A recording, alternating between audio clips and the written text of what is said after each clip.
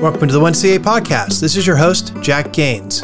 1CA is a product of the Civil Affairs Association and brings in people who are current or former military, diplomats, development officers, and field agents to discuss their experiences on ground with the partner nation's people and leadership. Our goal is to inspire anyone interested in working the last 3 feet of foreign relations. To contact the show, email us at capodcasting@gmail.com or look us up on the Civil Affairs Association website at www.civilaffairsassoc.org. I'll have those in the show notes. And a quick shout out to LC38 brand. They're offering 10% off for 1CA podcast fans. The promo code is 1CA10. LC38 brand has a little bit of everything for the international adventurer. So check out their website at lc38brand.com. I'll have the promo code and the address in the show notes. My name is Sabrina, and I am the PICS Multinational Outreach Specialist. For those of you who are new to PICS, we are an unclassified information sharing platform, and we provide research, mapping, and a place to share products with interagency partners. That was Sabrina Barton from the National Geospatial Intelligence Agency's Protected Internet Exchange, or PICS Working Group. Sabrina brought me on to talk about my experiences with the 1CA podcast as I reach my first year hosting the show. So let's get started. So thank you all so much, and I'll pass the floor over to Jack. Good morning. Appreciate the introduction. 1CA podcast came to me back in October last year. The prior host, John McElligott, had done it for 4 years, and he frankly had maxed out. His career was shifting, his level of responsibilities with work and professional and educational side was wiping him out. A podcast is pretty intensive. I'm finding that I spend about 30 hours on each episode, and I try to cut 3 to 4 of them a month. So the standard that I'm trying is to have one 30-minute, one which is from either our archives or from a partner show archive, and then to also have a 2-parter. Like right now, we've got Professor Joseph Long speaking, and it's a 2-parter. I spent an hour and a half with him talking through his concepts and then split it in half so that I can cover the rest of the month. And then if we have a 5th one, then I try to do another 30-minute episode to cover that one. Now, John, his goal when I received it was to unify civil affairs, the Marines, the National Guard, the Army, Reserves, the Army Active Duty, the soft community civil affairs, which I believe he has achieved. By the time I received it, I felt like there was good synchronicity between all the different types of civil affairs. And matter of fact, one of the first episodes to come in was a Marine Corps episode, which was great. And we've had a few others since. The challenge that I've seen is that, one, we're not getting enough enlisted speaking on the show. Matter of fact, I've got an interview today with an enlisted soldier in civil affairs to get their perspective. And we just only have had, I think, one other who was a data manager for when the Afghans were repatriated out of the Kabul exit into the United States. And he was the case manager, data manager for that. And I want to bring him back because I think what he created for the Afghanis would really be great for the CA enterprise overall. Now, I have expanded the show to include diplomats, aid workers, field agents, because what I found is most of what CA soldiers do, especially in the reserves, is they have a dual role that mixes with those areas. For example, I just had Colonel DeJesse on to talk about the 38 Golf program and the Monuments program. And he is also a cultural diplomat for the State Department. So he works around the world with organizing cross-cultural engagements to raise awareness of partner nations, as well as promote the U.S. image and brand to those partner nations, and in a way to build familiarity and cooperation. So by expanding out our core, we can describe how both of them relate when he's working with people on the ground. That was the other shift I tried to do, was to make us different, because there's dozens of foreign policy shows out there, and you got to make it different or else it's not worth it. And I felt like our difference is that we have people that actually go on the ground and work with partner nation people, work with leaders, and actually can feel it. They know the taste of the food. They know what it's like to walk on that land. They know what the weather is like. And to get those tips, what it's really like to go to Ghana or Central Europe right now. We've got folks that are in Nepal and also in the Marshall Islands right now for a global climate and security conference.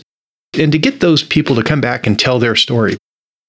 In my public affairs world, we are struggling with how to counter disinformation and information decay, which means that the loss of trust in messaging and news and reporting. And what that does is that opens people up to convenient opinions that kind of fit their perspective, their reality. And what communicators do is they take advantage of that. If I see that you're conservative and that you lean a certain way, I can message you to where you'll do things that I want you to do because you're conservative. And I know that if I message certain things about immigration or conservative hot topics like gun control, I can get you to lobby Congress. I can get you to protest. And that's what people do in the communication world. So by bringing in civil affairs folks who actually are on the ground talking about reality, either here or abroad, it gives an authority perspective that a lot of people are hungry for. Matter of fact, we're starting to get a small group of journalists who are following the show because, one, it gives them great leads.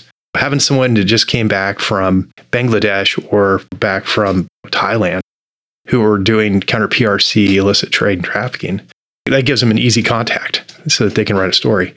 But also it gives them people on the ground who can see what really was going on with the people and culture. And it shifts reality to more of a reasonable norm. And that's the real goal for military public affairs, is to show the reasonable norm. So that's how I balance my CA and my public affairs side, as I bring in communication to both promote things like civil affairs and other organizations, but also to help soldiers and other service members get a better perspective of what's going on so that they don't end up doing something crazy and get in trouble. So that's why I've tried to bring out more diplomats and field agents. Plus, since I'm in the Beltway, I've got a ton of these policy wonks that just want to get on a platform and talk. And personally, for my professional career, it's great to have them as connections because now they can call them if there's ever something going on for civil affairs that I need. Matter of fact, I was just meeting Robert Crenshaw, who's a famous World War II author. And I mentioned to him that the Monuments program is being relaunched with the Smithsonian. And my goal was, if the Smithsonian is interested in doing press and media to promote their work with us, to bring Robert in so that he can be kind of a celebrity to draw more people and interest to it. So, as again, my job as a public affairs, civil affairs officer is to do the combination of engagements and then broadcast it globally. So that's where I've taken it from here. And the results have been about a 30% growth in the podcast. And we are now nominated for the People's Choice Award for government broadcasts. Congratulations. Thank you. It's exciting. I hope we get, or at least a most notable or something like that. So at least we get on the list and we get more subscribers. Right now, we're hitting around 3,000 people listening to the show. I'm trying to get it to 4,000 to 5,000 because that means that we are at a precipice where the show starts to really grow. And we used to do insert advertising. We've moved over to dynamic advertising and allowed Podbean to insert their advertising and then give us money for it, which helps the association because that money is coming from the outside into the association instead of pickpocketing in the association for money. So I hope this year that we actually break even with the cost of running a podcast. So any questions so far? We have a question for Christopher Thomas. How can we find the podcast? Oh, it's on every platform. Go ahead and just Google up 1CA podcast. It's ONE space CA space podcast. Matter of fact, I think we finally hit the pace on audio, on questions, how the feel should be. Joseph Long is a very good person to interview. He's very chatty. He has a lot of interesting points. There's a retired Green Beret who realized that we have too much hubris in our soft engagements with partner nations, that we come in as kind of an overhanded, overbearing type of personality. And it's part of the reason that when things go bad, our partner nation forces just leave us in the field, is because we haven't gone past transactional leadership to engaged person-to-person relationships that actually build that sense of cooperation and duty. So it's been good hearing from him. This is a great show. If you haven't heard it, to check it out. I think the biggest challenge we've had is getting the partner speakers and hosts to come on, because the tech is more difficult than it seems. And we always seem to have hiccups. Right now, we've got about 4 hosts, one in Germany, one in Georgia, one in Texas, and one in Arizona. And we might get another one in New York. And what that does, that really helps me out, because the reason I've got a headphone on one side and not the other is I'm starting to form tendonitis on that side. So I've got to take care of that ear. And by not having constant headphones and editing and spreading the love, it's been helpful. Hopefully, with advertising, we get enough revenue that I can hire an editor and we really roll. So, next question. Yeah, Christopher Thomas. Feel free to unmute. No need to worry about not interrupting if you would like to ask a question yourself. My civil affairs company, we did a rotation at Germany, JMRC. So with the Iowa working group, the brigade didn't bring their public affairs officers, but one of our soldiers stepped up and role-played the public affairs officer. So we had CA, the public affairs, and the PsyOps guys all working together to come up with non-lethal targeting. And together we were successful in helping the brigade accomplish mission. So it's really interesting, the nexus between civil affairs and public affairs, because public affairs informs the public and we provide information. It's just really fascinating. I think to strengthen those relationships is really important. One of the best jobs in the Army, I believe, is to be a public affairs and civil affairs officer. As a hybrid of those two skills, I get to travel around the world, and I get to go to remote locations and meet with folks and do the engagements, the civil engagements, assess areas, help people out. But then I also have the authorities to broadcast globally. And it's a very powerful position, because like when I was in Iraq, I was helping rebuild a library system. Not only the building in Kirkuk, but helping the librarian build a network around the Kirkuk region. So she had a regional library network. And then on the other half of it, I was able to broadcast that. And I was able to advertise and promote that in Iraq, as well as we left, as part of what the good was we were doing in that region. And it was extremely powerful. It was a great way to get things done. And so I've been advertising and promoting how civil affairs, public affairs officers have really a fantastic role for people who want to make a difference in the world. So if you guys know folks or public affairs that want to come into civil affairs, it's a great avenue. And with the 38 golf program, there's one golf additional skill that is telecommunications. And I'm going to lobby them to build out telecommunications and mass media, so that people like me who have run television, radio networks, done direct broadcasts, have done campaigns at the state-to-state level or nation-to-nation level, can come in and actually advise. And I would love to make that a part of my civil affairs work as well. I think that the two would really complement each other. It was an American Brigade Combat Team. It was under Polish 18th Mechanized Division. We were able to bring in civil affairs information, and was able to bring in public affairs information, and then PsyOps guys were able to bring in information. What we did was we created messaging to get the civil population to move out of the combat zone where the Armor Brigade wanted to engage. So they chose their lanes that they wanted to engage the enemy, and we made sure that the people were out of those lanes so that the brigade moved through an attack. So what we did was the public affairs element would inform the public of where we wanted to go, what the routes were, working with the role players that played the humanitarian groups like the Red Cross and all those. So we'd work with those guys to get the information out. And then the PsyOps guys would actually work on targeting to influence the population. So our teams would just go out and find information and engage with key leaders. And the enemy OPSEC commander, he actually came and briefed us, and he said we usurped his plans. He was actually trying to force civilians into the combat zone. He was trying to use them to force the brigade to go where he wanted to go. We were able to move the civilians out of the place that he wanted to put them. So he thwarted the OPSEC's plans. So they came and talked to us. He was really impressed with what we did. Yes.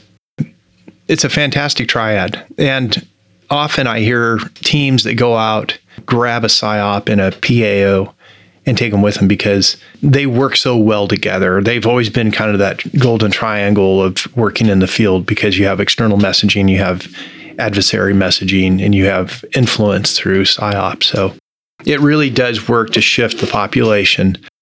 And that was part of the reason that the Theater Information Advantage element was formed, was to try to build out that concept into a formalized practice, to canonize it. And then they also started bringing in IO and cyber, STO, space. So it's becoming a little overbuilt for what you really need for direct influence or counter influence and messaging in a theater, especially when it's intense competition. But I do see value in it. It's just when we first tested that, it was a little too target oriented for me. I would have rather all of those elements come in as specialists and be advisors to the staff. In my perspective, public affairs is too high on its engagement level. We never go to the battalion and work with battalion commanders. And the result is that they go to War College and they get a really thin instruction on what public affairs does and how it helps you. And then they get to a brigade or a division or joint command, and they really don't know what they do.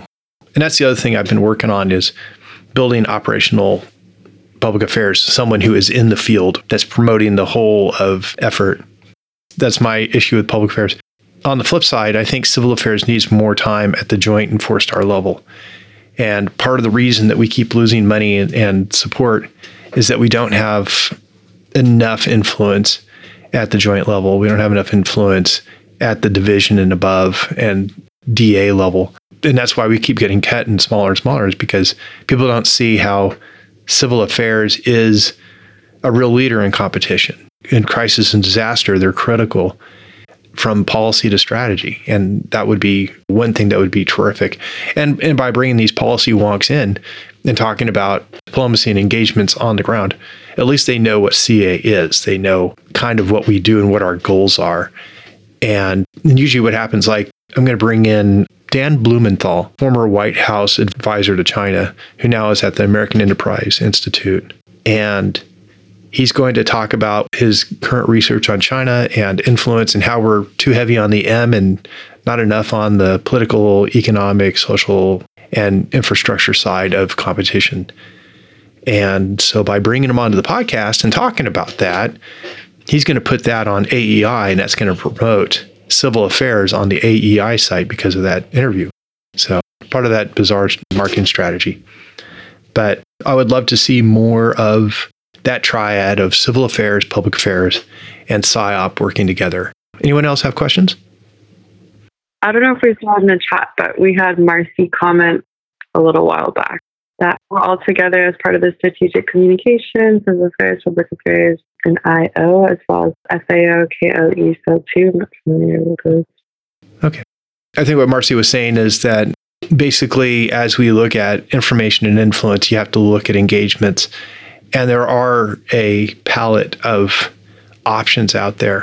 I just recently did a consultation with the U.S. European Command's Joint Interagency Counter-Trafficking Center on a drug smuggling ring. And they really didn't need a public affairs perspective.